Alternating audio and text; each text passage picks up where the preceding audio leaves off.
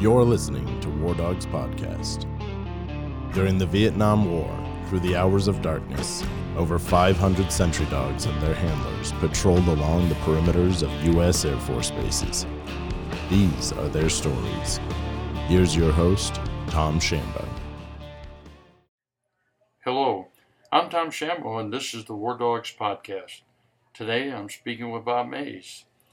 He served from May of 1968 to May of 1969 in the 35th Security Police Squadron K-9 Division at Phan, Vietnam.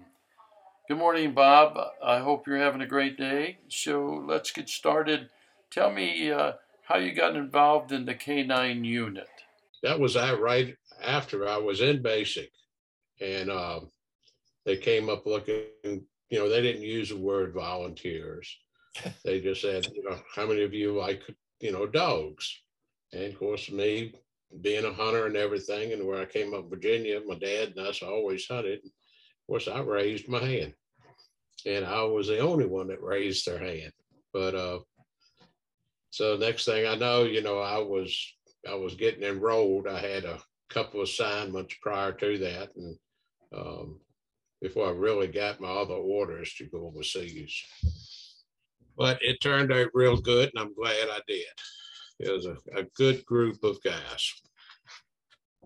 I think you and I are similar in that sense. I got into sentry dogs much like you did.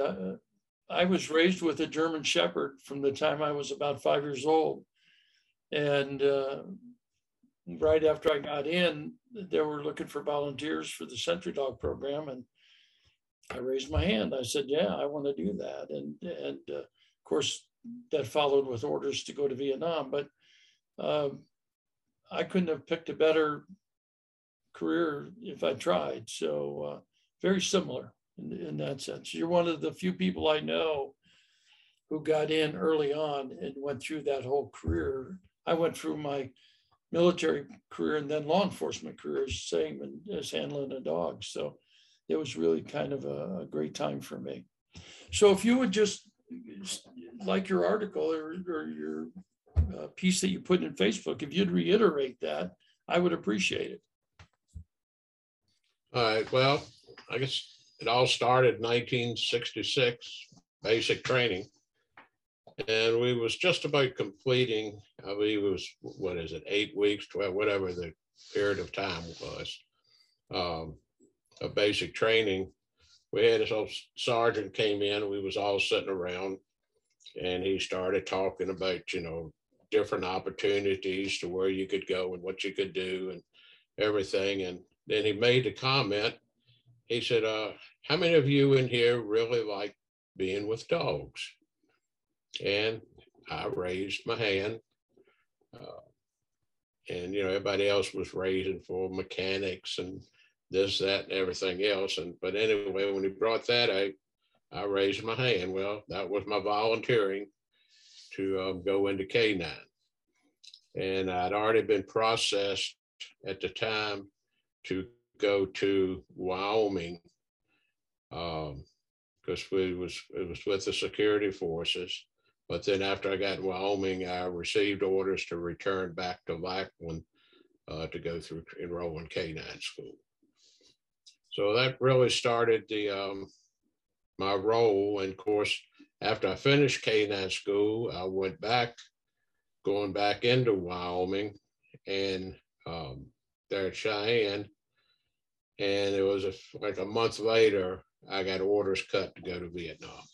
So that's the way I took off and went to there. And from there, I went to the Philippines, and came home. Where were you at in Vietnam? I was at Phan from 68 to 69. So you came in after I left. I left in 68. Yeah. I was there at May of 68 until, it was May of 69 when I left.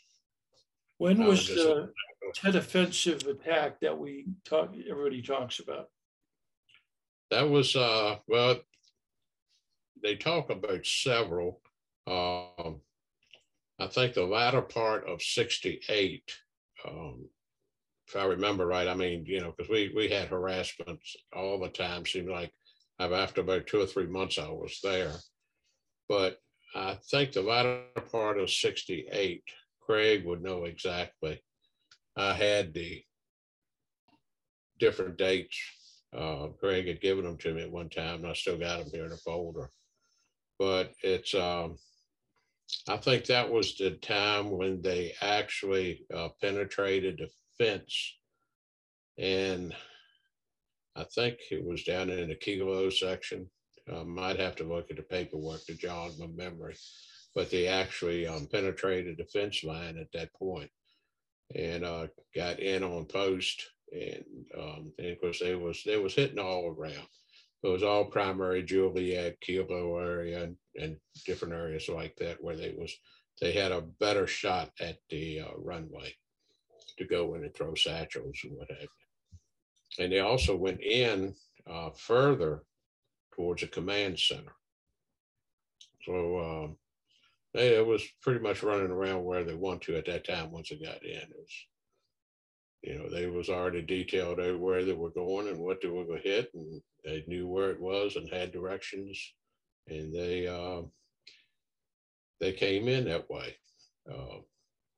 But once they made, you know, the K9 alerted on the first initial assault before the mortars and everything rockets started, and they had already sent out a SAT team at that time to start, you know, the firepower behind the K9 unit.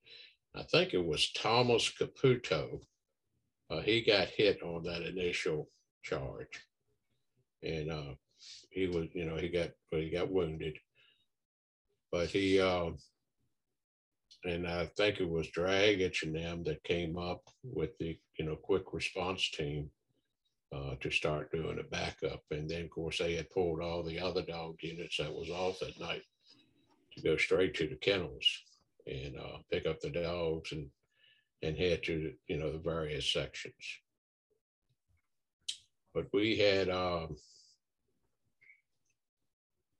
wish I'd known if I was going to say this, I would have gotten some of my literature out, you know, what Dragich had sent me, and the different attacks that had taken place. But during that period, it kind of slowed down in May of 69, or just, you know, the beginning of it, and a little bit towards the end of April. It really started slowing down somewhat. And then I heard that they had picked up again just right after that. Were you in any direct combat situations where you were? I was, yeah. Unfortunately, they nicknamed me Mortar Magnet, because it seemed like wherever I was at, mortars walked through. And Dragich had sent me one letter because they was like looking for me. And I think it was either 17 or 21 rounds came right through where I was at and hit on their quick response team as they was coming in, hit right there at the Jeep. But he said they was out looking for me, the Australians and them, they was always looking for me because I had no communications at the time. And he said, finally, I come walking out of this cloud of smoke. And of course, you know, Atlas, he couldn't hear. This was towards the end of April, I believe it was. And Atlas, he couldn't hear. He had blood running out of his ears. His eardrums got busted. But I didn't have that much time left in service over there. I requested to go ahead and continue using Atlas. I had less than 30 days left in the country to continue using him. And then, of course, when I left, they sent him back to the States. At least he made it home. And from there, they let him lay around the kennels and take a little brief R&R. And then they sent him on off, you know, and had him euthanized, which I've got the paperwork on that they had sent me for the euthanization. Well, didn't that impact his ability to pick up any sound? I mean, yeah, he couldn't hear, but he could still see and he could still smell. but that was about it. And we just went on. Granted, he couldn't smell, but he could, he could still see and he could still see everybody or any kind of movement. And it was just a great companion. And I knew that it would take me, figure a week or two to get back in on a dog that was already trained. So I just said, well, I would know the dog even after I got in on it, of what his actions are and how he alerted. But at least with the Atlas, I knew his actions. I knew his alerts, his visual alerts, his hearing alerts, which he wouldn't have anymore. And also, anything that he could smell, how he tilted his head and he would look up and follow it around. At least he had two good, strong alerts still working for him. And, I felt comfortable with that versus taking on a new dog for a short duration. Yeah, Bill Fisher mentioned that his dog also lost his hearing, but it was earlier on. And he went, he actually left, got another dog and came back. But like you said, it took some time. Yeah, and that's the only part that, I just didn't want, then the dog would get to know me and then I'd be leaving the dog all of a sudden again. So at the time I had left in country, I felt the dog was still worthy of working with me and I was with him, even though he could not hear. Do you think, as far apart as we were in Phan Rang, that was a concern, that people could come in between us? Sure, they could. And even if you walk the post diligently like you were supposed to, the dog would see the other person too and throw a false alert. But the thing of it is, there was a lot of distance in between the handlers. If both of you met at the same point, had a brief conversation, and then took off walking, you left a big hole. And, unless the wind was blowing perfect, the dog would never pick up a scent. I felt like, and I know they didn't have any more, they were short as it was, but to me, it should have been something else in between where they would have had to scale, got over, some kind of barrier to allow an area to be non-penetratable, but all we had was a barbed wire fence and depended upon the dogs, because we certainly couldn't see, we couldn't smell. And unless they got up there and beat a cane or something, we wouldn't hear nothing. They had already escaped the route or found, because initially in the report, they felt like one of the VC that they had captured, it was either VC or NVA, I'd have to reread the report. They thought the dogs were dumb and didn't know nothing. So they didn't really try to make any penetration attempts to see what was there.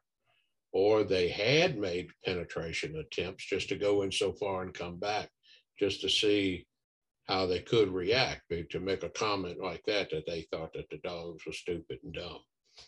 So it kind of leads me to believe that they had made several attempts prior to that, but had just got caught on particular ones because they had the opportunity to get in and they didn't go far, but at least they got into where they wanted to go, maybe on a perimeter road or somewhere, and then work their way back again. But I've got all of the dates, posted dates of hits, ammunition, everything else that I'd be glad to send to you. I just have to locate it and I'll make a copy and send it to you. But it's it was quite a few, and like I said, a lot of it was just harassment. I've got one picture here, up here where you can see it. All right, as you know, this is the flight bag, and which you carry. Yeah. And then of course the dog, his muzzle and the wolf shovel and everything, which he'd already had his muzzle off, and we had just gotten on post, and I set the bag down. And you can see right here above the muzzle, 3 holes. That was incoming fire. You can see where they hit the muzzle and also hit the edge of the shovel. And Wow. this was taken by the Air Force. They took the pictures of this. So, you remember what post that was on? wish I could remember. I know it was just out from the village, down at the strip. Oh, Straight out from there. Yeah. Because, you know, the dog had alerted, and as soon as Atlas alerted, they fired off. And this was done on April of '69, April the 16th. That's why I say, you know, they kind of slowed up towards the end of April and going into part of that May. Things kind of calmed down a little bit. But this was done on April the 16th, 1969. And, you know, you can see where they actually hit. There was some bigger holes, and then the rounds just went right into the bag, which I had the dog alerted just as I set that bag down. And all of a sudden that was pulled on a chain and went out and started agitating. And I turned around because I was bent over at the time, putting the bag on the ground. And when I stood up and I turned around, he was wanting to go. And by that time, you know, they clicked all three rounds that hit right there. And of course, there was other fire. And then the tower, they called it in because I was just right there not out front of the tower, but off to the right of it. And they called it in having incoming fire. And then they contacted me to confirm anything. And I said yes. And so then the tower opened up in the same area and just started spraying all down through a fence line and going out. That was just another night. And like I say, you know, mortars had a way of finding me when they would walk. And they were very good at that too, walking mortar around. They took on a kennel one night, and I happened to be out in front of the kennel, and they just walked them right on through there, just as pretty as you want to see. And you could really know which way you needed to be because of the way they walked them. And you learned real quick. So but they hit the kennel then. But it's, you know, I think as far as major attacks, it was either 2 or 3 major, real hard attacks. We had the battleship New Jersey fire in support of us one night. And the ship was actually heading back to be mothballed. And he heard the call, and he just got a coordinates and told her, you know, and they came over the radio telling us to dig in that particular area. But it was funny because Atlas could hear the shells coming overhead from the New Jersey, and he'd be looking up the sky, and his head would follow them all the way in until they made an impact over into the mountain range area. But I was just glad that ship was on our side. But they had like 20 or 22 Chuhoys that night where they surrendered. They came up to the gate and then they actually surrendered after that thing had made a fire. So I guess they were ganging up, getting ready to do something because they had the mortars and everything else going on and rockets. And when the battleship New Jersey fired, it kind of calmed that team down. Well, that was kind of a dangerous area because you had the creek right there running through. Yeah. Mm-hmm. So they had a good. It was. It was. I think that probably the safest place, which I never heard of much going on, was down towards Mabalocket Gate. I think that was probably the calmest area. I never heard of too many alerts or anything that actually happened in that area coming through. But as far as over towards the airstrip and down there near where you would be going out, you know, down through the town, that area, that was the Delta area.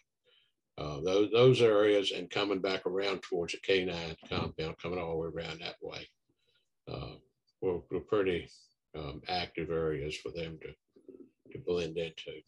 Yeah, it was sad. I don't know if you remember about Joel Loftus.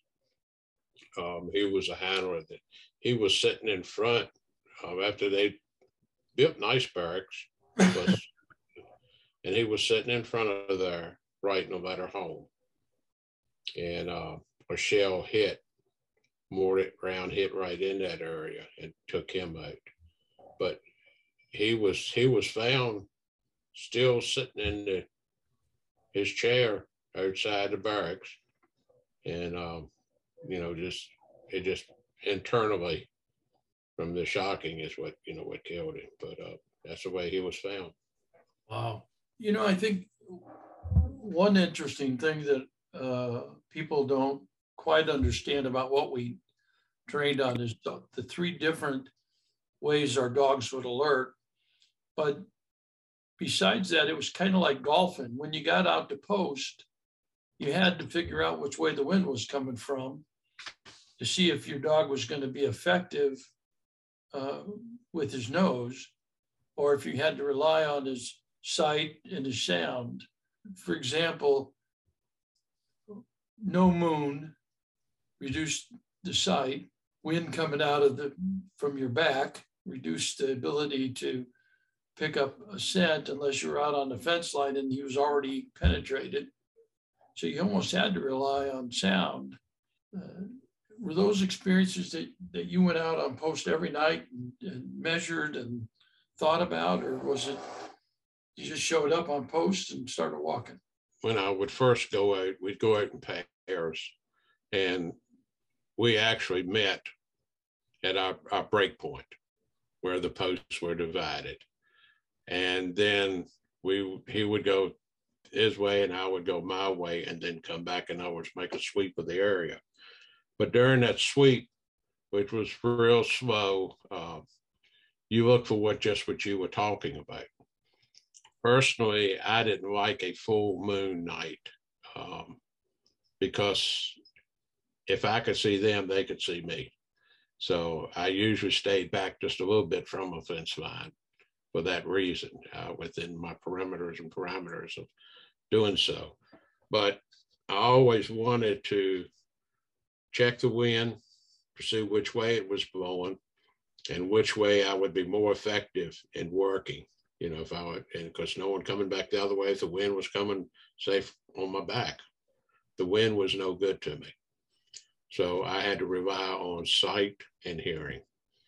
And so there I walked in a manner that I could visibly see and also try to help him hear. But I relied on the hearing part a whole lot, and his sniffing. And my eyes was really checked with the dog. I didn't look so much as far as me looking, because it was dark, you couldn't see nothing anyway. But I relied personally on my dog, that I would watch him pick up any scent as that he would be picking up that I wouldn't smell, but I could tell by his actions. In other words, like the old saying was, intelligence ran up the leash.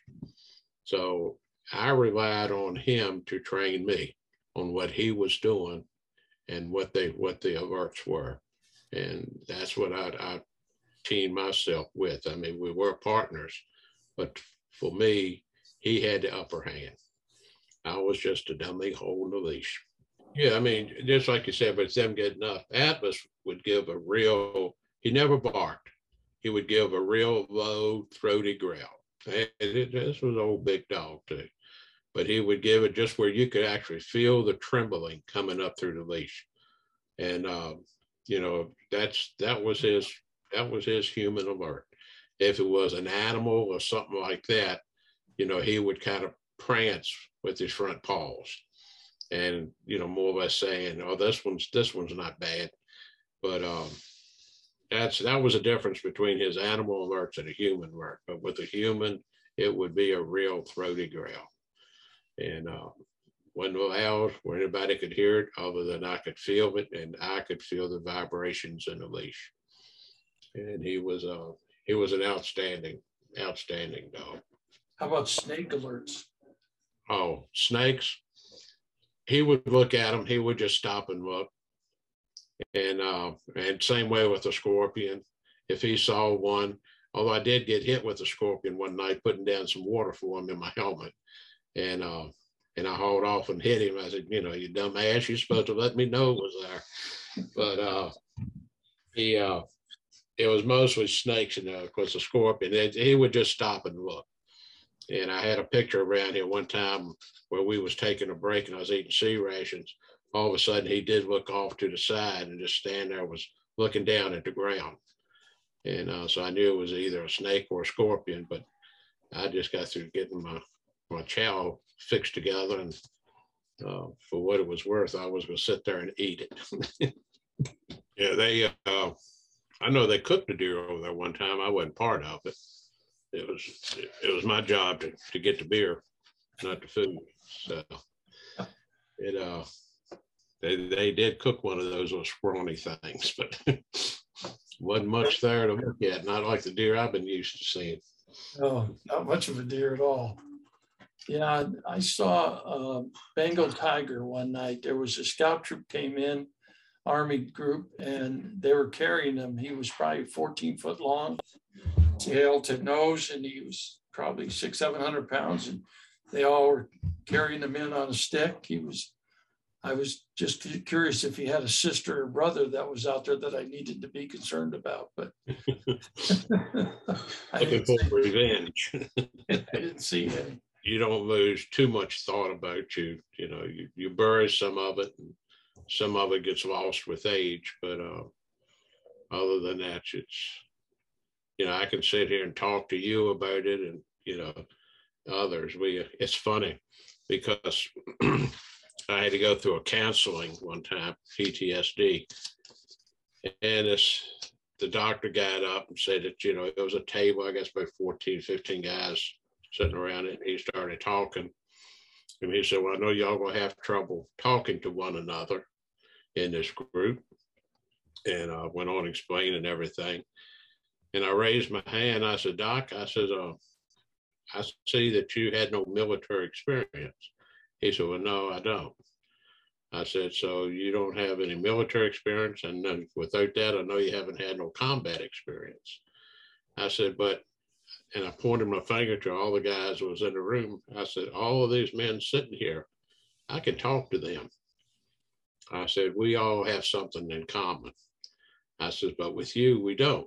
I said, so you're the enemy. We can't talk with you. And he gave me his card at the end of the 3-day classes and told him if I ever need help, give him a call. But, he couldn't really understand what we were saying. But, I could sit there and talk to you. You can understand. I can see that on your face, or someone else who has been there. They understand. So you can kind of open up and talk with them. How long did you think you went before you went to the VA or talked about your PTSD? Been about 10 years, 12 years ago. Yeah, I just, matter of fact, it was around, let's see, I've been retired now for 6-7 years. Yeah, about 10 years is about right. And it was really my primary care physician at the time requested that I go through a class. It wasn't something that I just went in on a PTSD or anything else. She requested it and got it set up for me, that she felt that I needed to go through it. And I'm sure she was probably right. But anyway, I went through that class. That was 3 sessions, and then I ended up having to go through another one. And about a year or so ago, they wanted me to come in and do another evaluation. Where's that? And they said, you had it, you got it. Nothing I can do about it. It was just mentally in there. So I knew I had problems like you. I went to beer and I went to the bottle, and a little bit of everything to try to ease it. We talked about full moons. Even today, I can't sleep on a full moon night. I'm very on edge.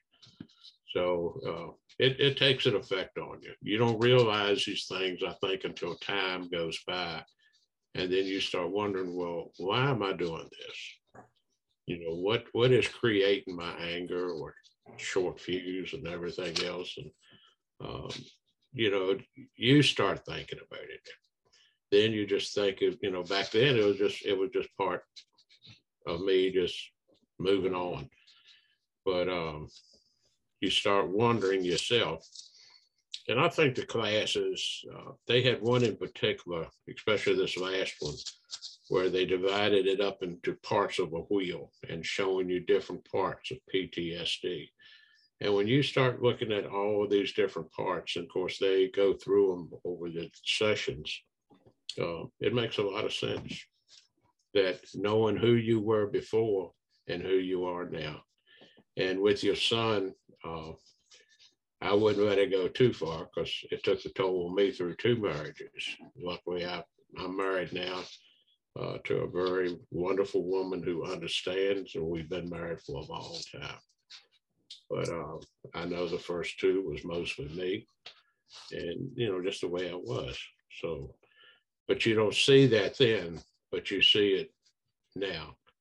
And I went down that same path, Tom. I'd go in a bar and I'd start having a couple of beers, and then I'd look at somebody that just didn't look right to me, and I'd start a fight. It's just, I guess it was an aggression there. I wasn't aware of it, and it just comes out. So it just, and like I say, you can. I would hope that he would get advice quick. Thank you, Bob, for your time today. And thank you, the audience, for listening to War Dogs Podcast.